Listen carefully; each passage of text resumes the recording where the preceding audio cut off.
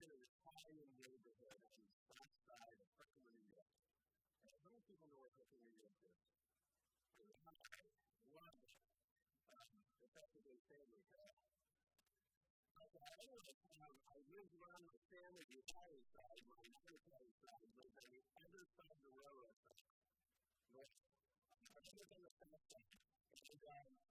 And it was one of those places where everything smelled like tea. Actually, when I went to college, that was when I was first exposed to the reality that not every drink smelled like tea. Some of them smelled sweet. Anyway, I'm going to go in life living in the same kind of sentiment where the Italian neighborhood was the family garden.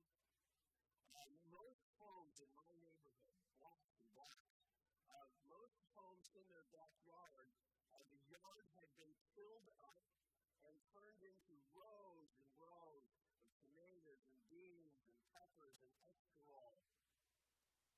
Very few people know what that is. Happens to. And herbs. And my grandfather, my mom's dad, one of the most miserable people who ever lived, was the expert on gardening. He was encyclopedic when it came to tomatoes. What they were, the kinds, what the soil needed to be. He knew everything about it. He even risked his life trying wild mushrooms that were picked in fields and off of trees. If he had a poisonous one, he was so mean it probably wouldn't have been good. Now, one of the things he did for me is he opened my life, my understanding of the Spirit. A plant that does most of its work underground. And the fruit of those roots underground were those little green shoots that you had them pick on the most perfect day of their life. Otherwise, they became like wood. And he taught me all about those. He introduced me to the aromatic and delicate flavor of fried zucchini farming.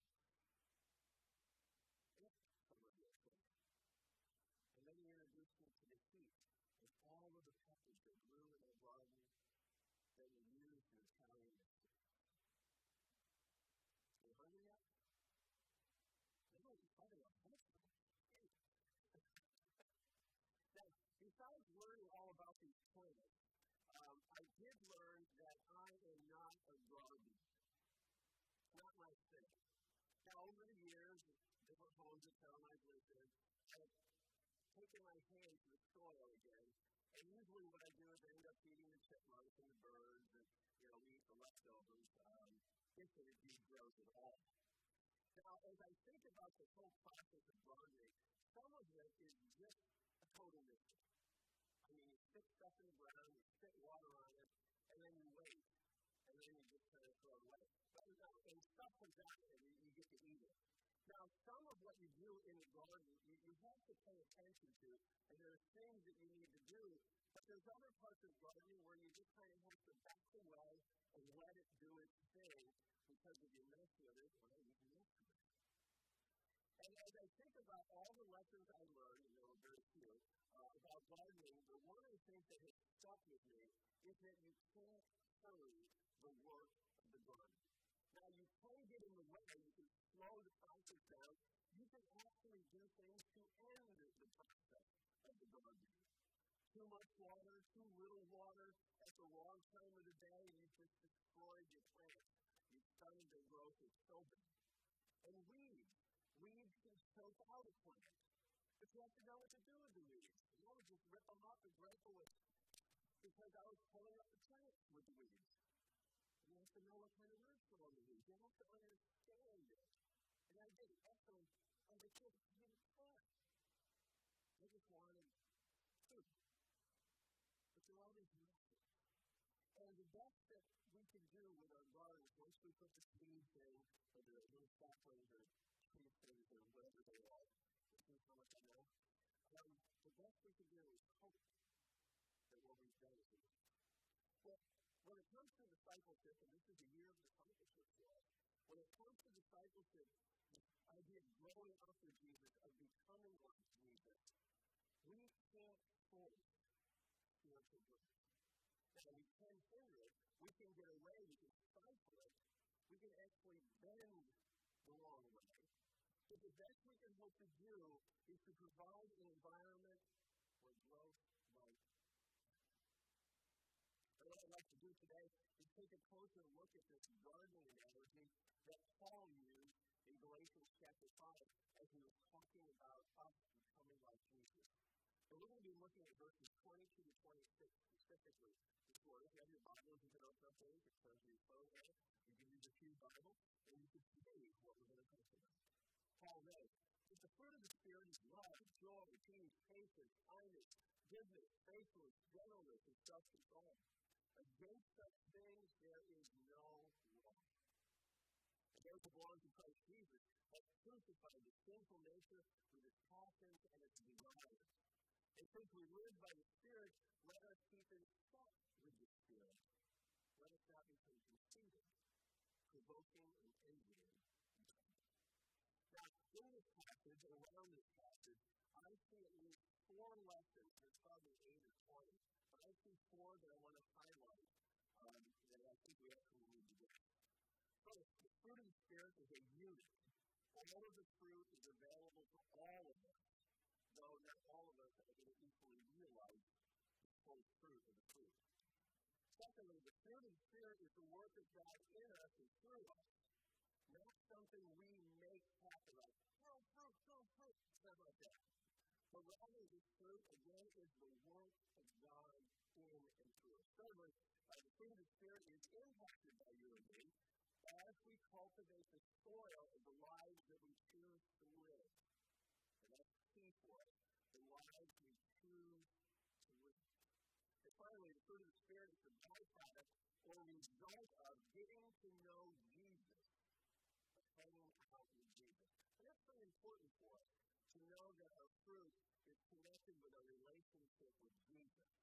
And so if we're not connected with Jesus, it's not having any fruit, though we can imitate it briefly at periods of time. And if we're not connected to Jesus or hanging out with Him, nothing's really going to happen.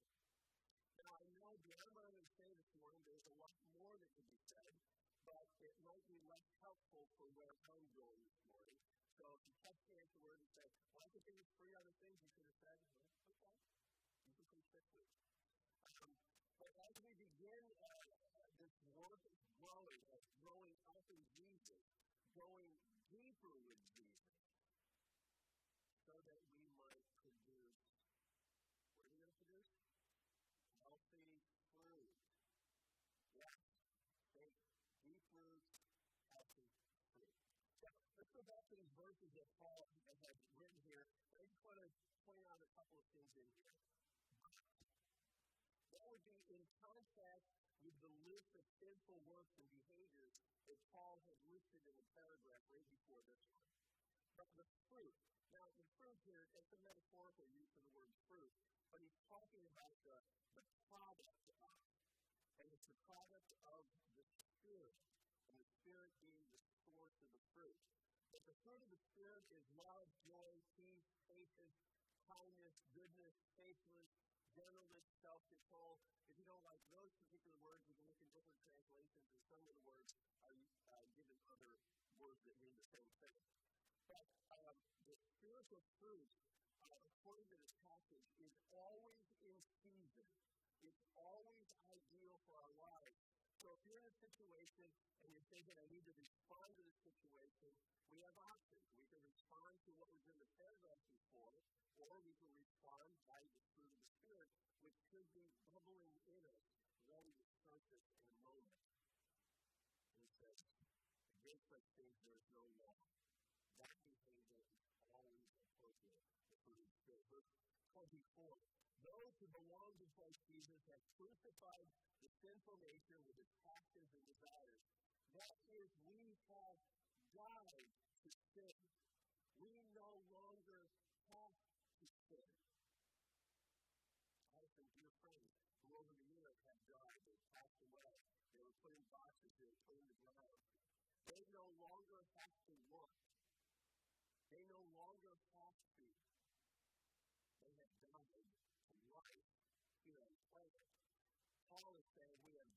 to sin. We no longer have to sin. And now, as we're going to read here and elsewhere in the Scriptures, we can have a bent toward a radically different life and lifestyle. Actually, it's a bent toward righteousness instead of sin. Verse 25. Since we live by the Spirit, let us keep in step with the Spirit. Let us not become conceited, provoking and envying each other. Spiritual fruit is expected. When you ask Jesus to be your Savior, to rescue you from your sins, you should expect that His character should surface in your life. Fruit is expected. It's desirable. But Paul says it's not a reason to boast. Look at my apples. Look at my bananas. It's not that. But we should reflect those to our lives. That life of bananas is true. Now, I did quite a bit of reading, listening to sermons, as I was thinking about how I wanted to do this today. Last week we looked at the Holy Spirit, how He comes into our lives, how He creates an environment within our hearts for a different kind of life. Today I want to talk about that different kind of life, but I don't want to just use the dictionary and tell you what those fruits are. But I want to tell you what they are in a different way. So I pulled some thoughts out of some very profound people's sermons and lessons and books, things that, anyway, we have to about this. Let me just share this with you. Fruit is a product of a living entity providing a way to reproduce and propagate. That's what fruit is. And such is the fruit of the Spirit. The fruit of the Spirit is comprised of love, joy, those things. But it's like a rubber band ball. And it's tight. Have you ever seen one of those? Where people have clumped rubber bands and it almost becomes like a thing. And you have all these little rubber bands wrapped together around each other. And that's what we're to be like with the fruit of the Spirit. So woven into the character and makeup of our lives, we're just rubber bands, or we're just the fruit. Another friend, I don't even know who wrote this one, said, as Paul writes in Galatians, we learn that Christ is our life, and we are hidden in and joined with Him. We are encouraged to live the life that Christ has made possible for us. That is, we are to set aside all of our sinful behaviors, all of our sinful tendencies, the stuff we used to do, and make room for the very character of Christ, the fruit of the Spirit, more and more every day. We are to grow into His likeness. And then a very, very, you think I preach long sometimes. This was a very, very long sermon. It took me 2 days to listen to it, but I just pulled out this line. Summarizing what this man thought about the fruit of the Spirit. The fruit of the Spirit is like other fruit. The only way to produce fruit is to start with a seed. The fruit of the Spirit starts with a seed, the Holy Spirit, which we receive by faith in Jesus Christ. Now, the 4 points that I want to highlight. Lesson number 1. The fruit of the Spirit is a unit. All of the fruit, all of the fruit is available to all of us. Let's say that together. All of the fruit is available to all of us. I know some of you are saying that thinking, I can't be patient. I'm sorry. I don't do much. Unless there's more than a good couple of these. But the fruit of the Spirit is available to all of us, though not equally realized. And that not equally realized has to do with us, not God, not the Spirit, not the fruit itself. It has to do with us. Now, the Apostle Paul wrote in Galatians 5:22 that the fruit of the Spirit is. Now, for those of you who are grammarians and think about the word fruit being a plural in and of itself and then using the singular is, he wasn't messing up the grammar here. What he was trying to help us catch was a very important spiritual truth. The fruit of the Spirit is not a collection of fruit from which we can pick and choose this one or that one. I take some peace and joy, but I don't want any of that patience stuff. Well, me, outside goodness. It's not like that. And it's not even like the spiritual gift which the Holy Spirit, who wove us together in our mommy's tummy, and then has watched us grow into the moment we receive Jesus, takes out of the spiritual gift and implants within us on purpose. It's not like that either. Because what did we say earlier? We have access to all of the fruit. The fruit is a collective singular in this passage. Fruit is a collective singular. It's like a bunch of bananas or a bunch of grapes. Let's like different pieces of fruit. Anybody not seen a fruit basket? Okay. So in a fruit basket, you've got different fruit. Apple, peach, banana, something that they put in there you've never seen before. But they're all different fruit. That's not what Paul's talking about here. He's talking about like a bunch of grapes.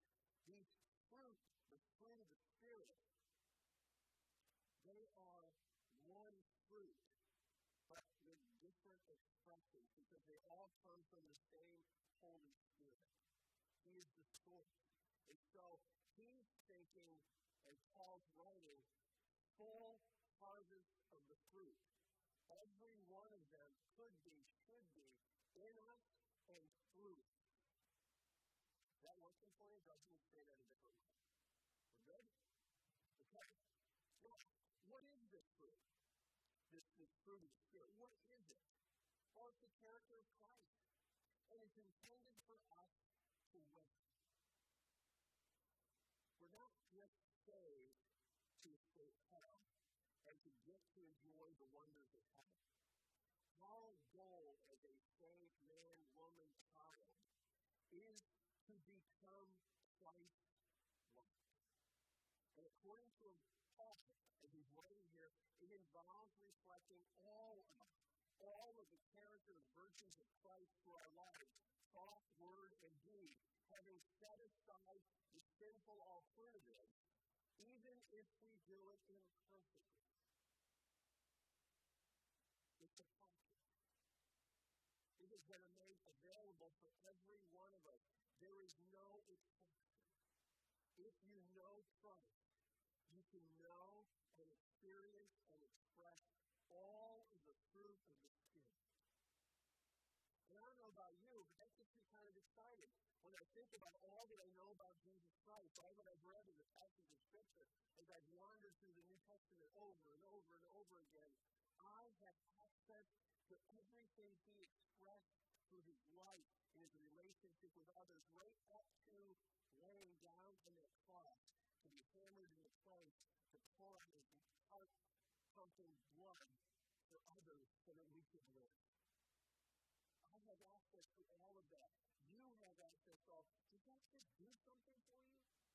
That we have the capability, we have been empowered by God through the indwelling Spirit to live that kind of life. Not that we might get closer to a cross, but that we might have the opportunity to live that kind of commitment to one another and in the world around us. Now, we won't normally express all of the fruit in equal amounts at any given time. But ideally, more fruit could be expressed more often in our relationships and our activities with other people. And it seems to me, as we set aside sin, making ourselves more and more open to His influence, God provides specific fruit just when it is most needed, as we live for and serve Him. So as we just do normal daily life, making space in our lives, more space in our lives for Him, He shows up in us and through us in the moments where we're trying to connect or serve or love the person next to us. Pretty good. Lesson number 2. The fruit of the Spirit is a work of God in us, not something we make happen, but rather the fruit is the work of God. How many of you have ever been to an orchard? How many of you have ever stood under a tree in the orchard when there was fruit on the tree?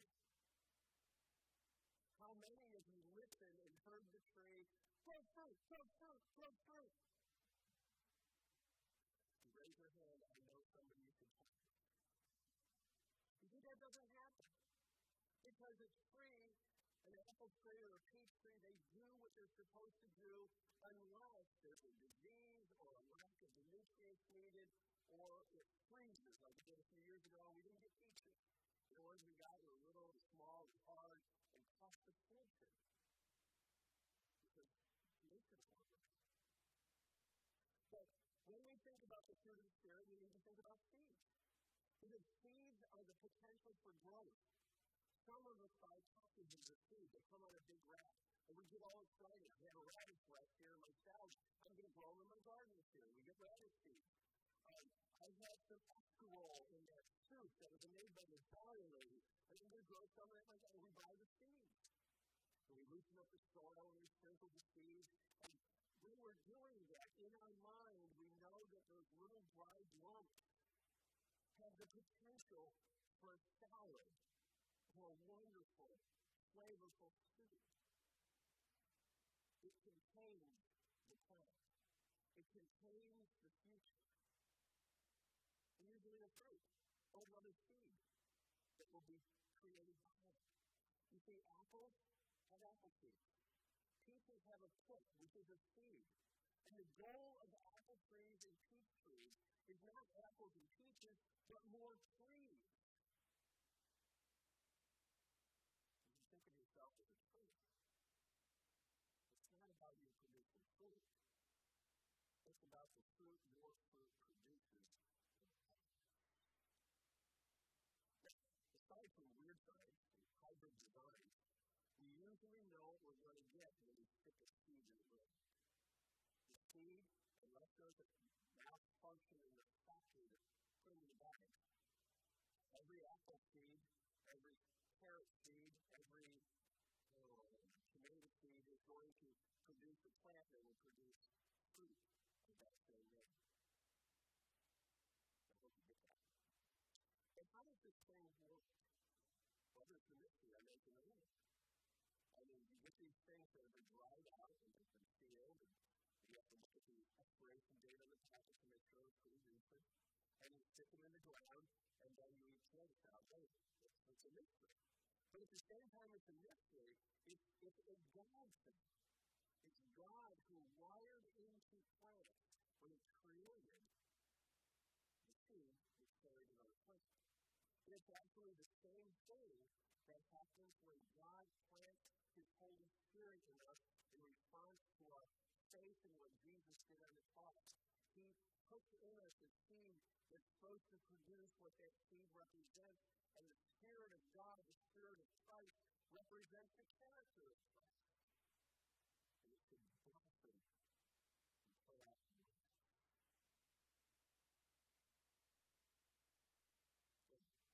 What are the seeds of the Spirit? Faith opens our lives to new life. And God planted in us what should produce spiritual life and fruit that looks like Jesus. But keep in mind that faith is a gift from God that we embrace and that we make the most of as it begins to blossom in our lives. Now, one author that I read suggested that there are other seeds. And they looked at gospel, salvation, Bible reading, prayer, and they said that these were seeds, and I disagree with them. Because I think those are more like the soil, the rain, and the produce. The Holy Spirit, the Father's will faith, is the seed. This leads us to lesson number 3. The fruit of the Spirit is impacted by you and me, by you and me, by you and me. I know you're going to blame it on your wife or your husband or your kids, but it's impacted by you and me as we cultivate the soil of the lives that we choose to live. This is about you and me interacting with the Spirit that's within us and the seed that has been planted. So, if God is the one planting the seed, how do we partner in the spiritual farming? Well, first, we need to understand by faith what he did on the cross was enough to set us free from the baggage of sin and the death that stalked us. That we have now become new life. It's better. And we need to know that. Not just wonder. Hope. Like I hope you do well in the math test tomorrow, even though I haven't studied or gone to class. Different kind of hope. It's a confidence. If I have trusted Jesus Savior, that seed is in me. It's already there. And so what's left to do is for me to cultivate the soil of the life that I'm going to choose to live. And there are two sides to this cultivating. There is the hard work of weeding away things that we have been used to. It's cutting away stuff that we used to like to make room for the seeds and the growth that can take place. And then there's the addition of nutrients that encourage the growth of that seed as its purpose. And so as we think about the gospel of salvation, Bible reading, Bible study, prayer, and participation in church life, they seem to be the nutrients, the water that we need to grow. You see, when we add Bible reading and study, it's like fertilizer. It seeds that into plants that we are. And teaching. It teaches us right and wrong. It helps us shed what we shouldn't carry. It helps us take on what we should carry. Fertilizer. And prayer connects us with God in new ways. We've always been connected with God. We're part of His creation. But when we trust Christ for salvation, we enter into this living, breathing, growing relationship with the God of the universe. We are His children. We are literally connected by our lives with Him. And choosing to be around other believers opens us to learn from others' examples. Another author had written, raised a question, and I think it's an important question for us. Am I cultivating the faith seeds the Father planted that my fruit of the Spirit might actually grow?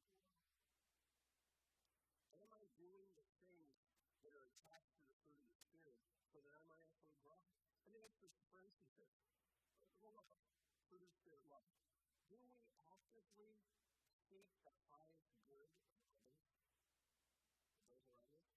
That's love. I want the highest good for you. Or patience. Are we becoming slower to speak, slower to anger? Do we strive for that? Or do we like blowing off into the steam every now and then? It's what I do. How I'm wired. God wants to be wired. Or faithfulness. Are we dependable? Are we loyal? Are we trustworthy? In Luke 17:10 we read, what we were told to do, we did. Well, Jesus tells us stuff we should do. Do we? And we can do that for each one of the fruit of the Spirit. Self-control. This is one. Do we behave well? Do we want to behave well? Do we choose to behave well? You know, before we behave badly, we have all those choices to make. If that fruit is in there, if that fruit is growing, we should say yes to those things. And since the big goal for each Christian is to become like Jesus, then the other goal ought to be to avoid anything that makes us less like Jesus. Does that make sense? Yeah. So, for our whole life, repeatedly, over and over, there's two questions I think we should be asking ourselves. First, what might stop or prevent me from growing up and becoming like Jesus? That's a pretty good question. I can look at my life, I can look at my daily life. What is there that can hinder me becoming more like Jesus? Or the flip side of that, what might I do or start doing to make sure I am becoming like Jesus?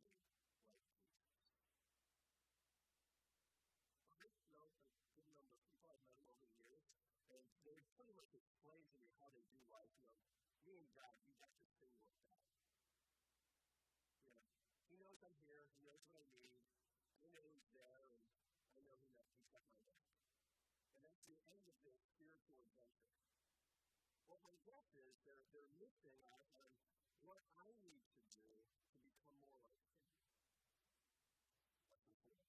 The fruit of the Spirit is a byproduct or result of getting to know Jesus and hanging out with Jesus. Now, too often, I think we can just be fruitful. I'm saved, I'm going to be fruitful for Jesus. We can't. We can't do that.